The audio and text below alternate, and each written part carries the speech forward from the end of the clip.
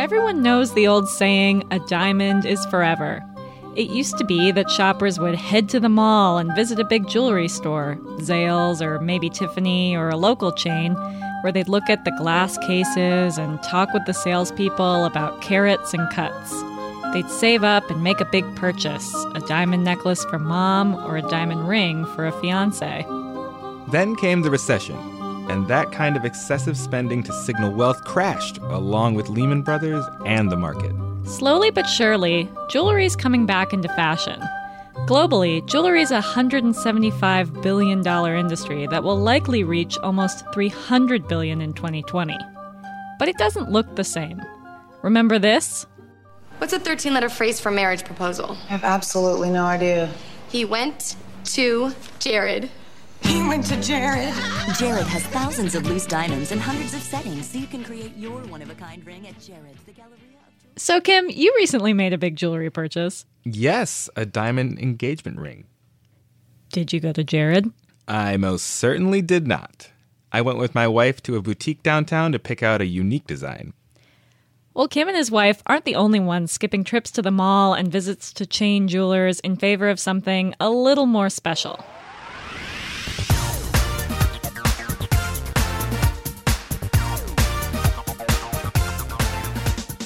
I'm Lindsay Rupp, here today with a special guest host. I'm Kim Basine. Today on Material World, we're taking a look at how millennial shoppers are causing a big shakeup in the world of jewelry. They want customized items. They want to look for them online. And the times in life where they typically buy them have changed.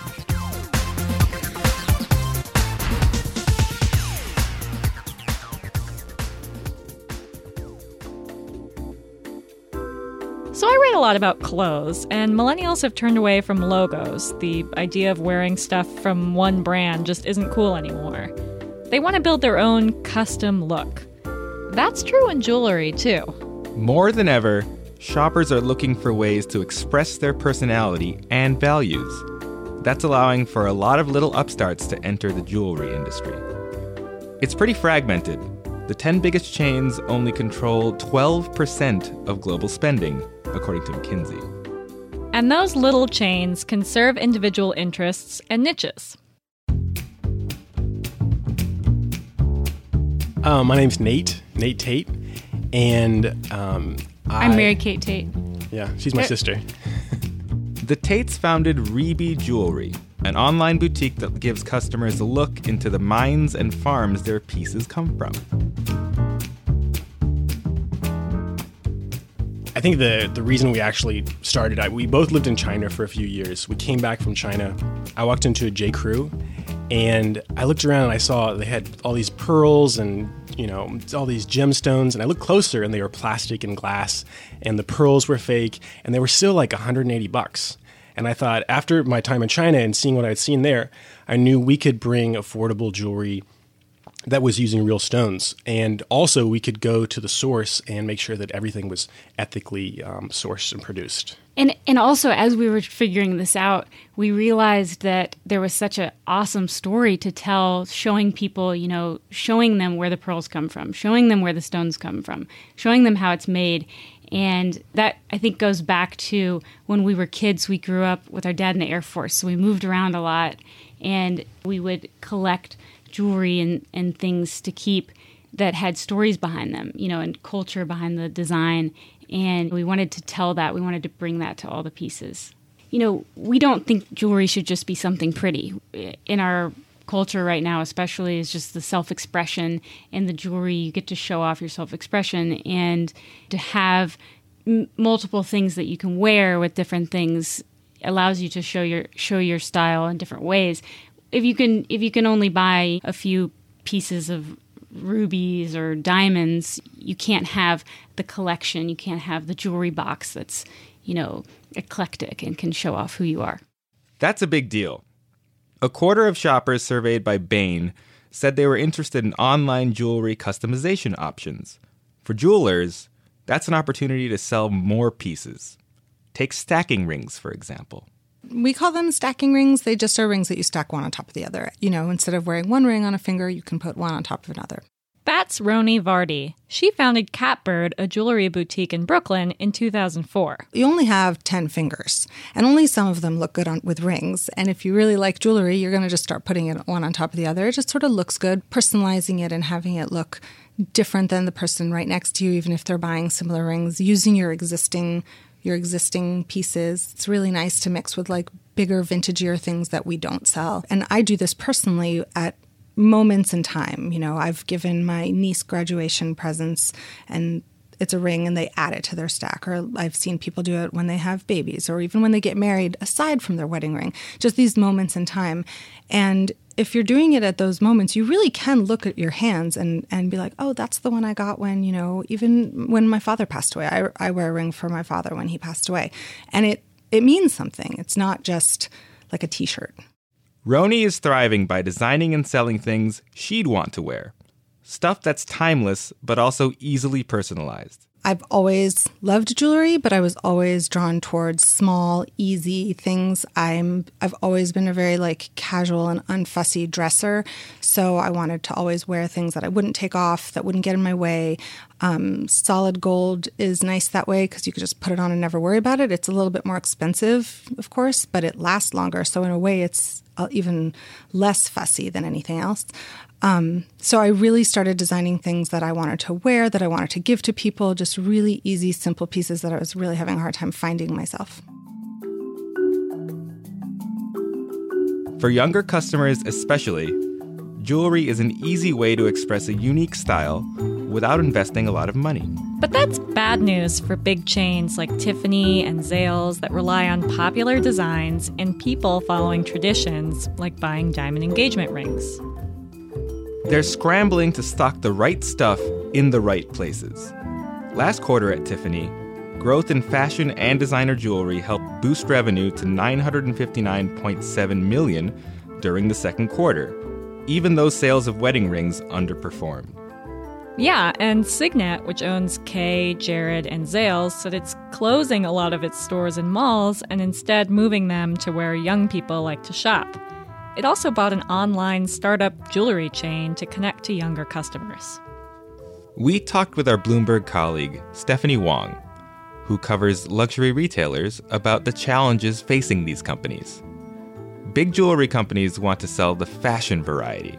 It makes more profit for them than the more expensive types. But it isn't their bread and butter.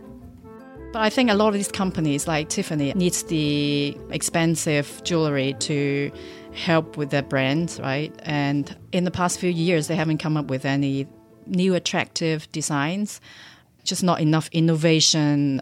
I was speaking to the CEO of the Diamonds Producers Association recently, and he's talking about how the diamond industry or retail industry are quite behind in luring customers to buy the products because they haven't invested enough in marketing. And in the past, they always just, obviously the bigger the diamonds, better. And they have the shoppers to focus on certificates and verify the quality. But instead, he said that they should really focus on just telling the story, telling the history of how diamonds are formed. And so to create emotional attachment, with diamonds, and that's very important. And he admitted that the industry is quite behind on that.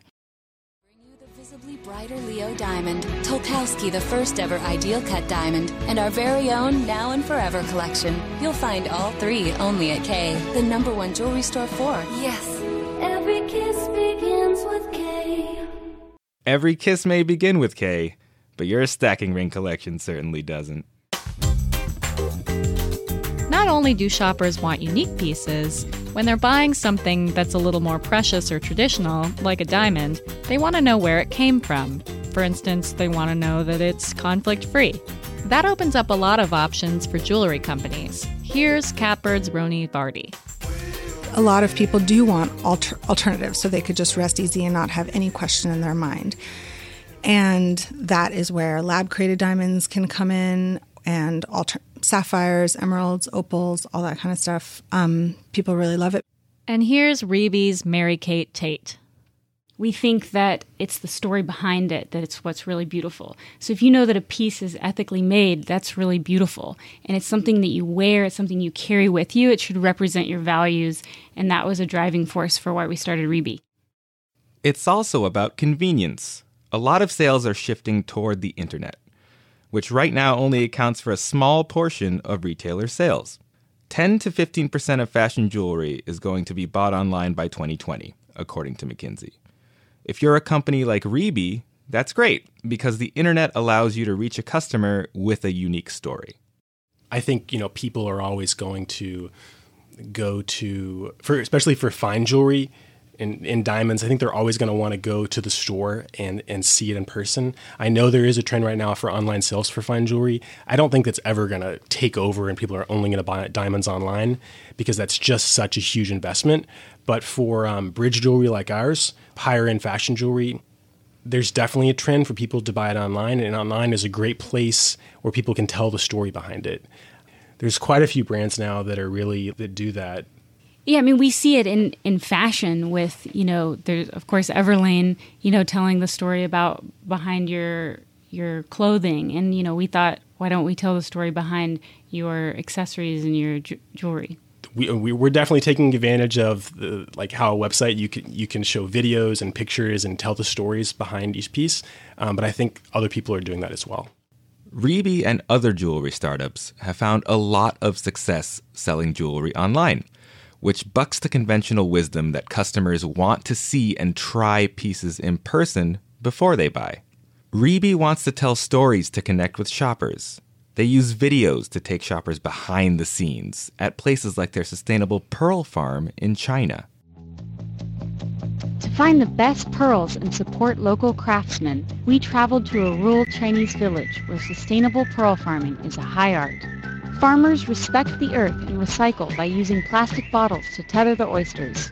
Mr. Zhang took us out on his boat to show us how the pearls are farmed. In Chinese, the name for pearl is treasure bead, and it kind of goes along with this is almost like a treasure box, nature's treasure box. But, as Catbirds Roney noted, sometimes people still want that in-store service. We have one retail store and I have a wedding annex, which is really an annex of the store. It was hard to accommodate wedding customers in the busy store. But yes, most of the sales are online. But honestly, it's not as big of a difference as you would think. The store and the website really dovetail. They really work hand in hand. People come into the store. Even if they're from far away, they'll travel and come in and look at everything and then go home and order online, or vice versa. They will have walked in the store and you know instantly they've looked at everything online, read every word on the website, and then placed the order in the store. So they work together, and we're not didactic about tracking it because it's all the same. It's one business. I think that for me personally, because I have a store, because I have a physical location, I think people are a little bit more comfortable ordering things online. There's some accountability there. If you're really, really upset or mad, there are people there. There's not some, office high in the sky that you can't ever find anyone. So jewelry stores are still relevant, and we've talked about the drive for bespoke jewelry and the need to have a great online store to make shopping easier. But there's another major consumer change that's hitting jewelry where it hurts.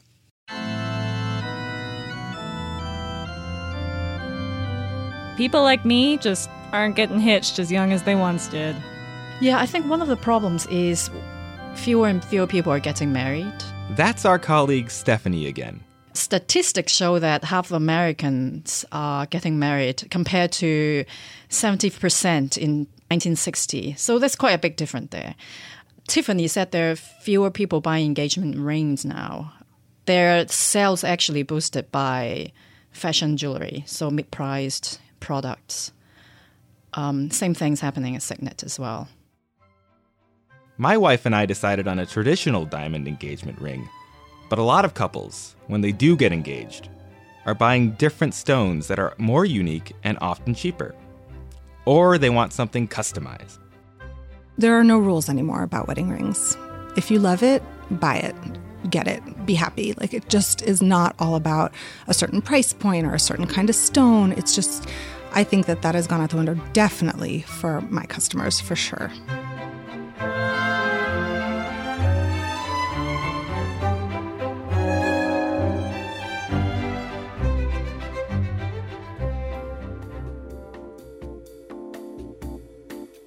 So millennials are throwing the jewelry industry for a loop. They want something personal, they want to browse online, and they want to mix and match more, cheaper pieces. There's more pressure than ever for these traditional retailers to figure out how to make their stores work with their websites, like Catbird. Yeah, I'm realizing I might never make a purchase at an old school big jeweler like Kay or Zales or even Tiffany. They're really struggling to catch up to this trend of customization, and I'm not in the market for fine jewelry right now, but I am willing to spend a lot less on timeless pieces that I can mix and match for years. Right. Small, web-savvy companies are cashing in on this trend toward personalization. It's this convenient online shopping that they want. And they're not so reliant on wedding jewelry. Engagement rings are great, but fashion jewelry is higher margin for retailers, and people buy more of it more often. So he didn't go to Jared. He went to Catbird.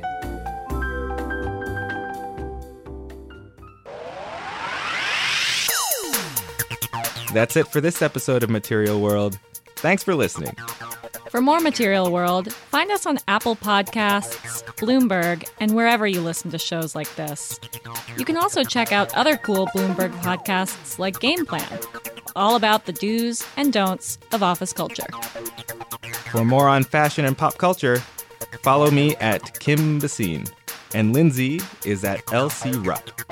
To read more about luxury retail and beauty, follow Stephanie Wong at Stephanie Wong HK. You can check out Catbird's latest designs on Instagram at CatbirdNYC and Reeby's at Reeby New York. Material World is produced by Magnus Henriksen and Liz Smith. We'll be back in 2 weeks.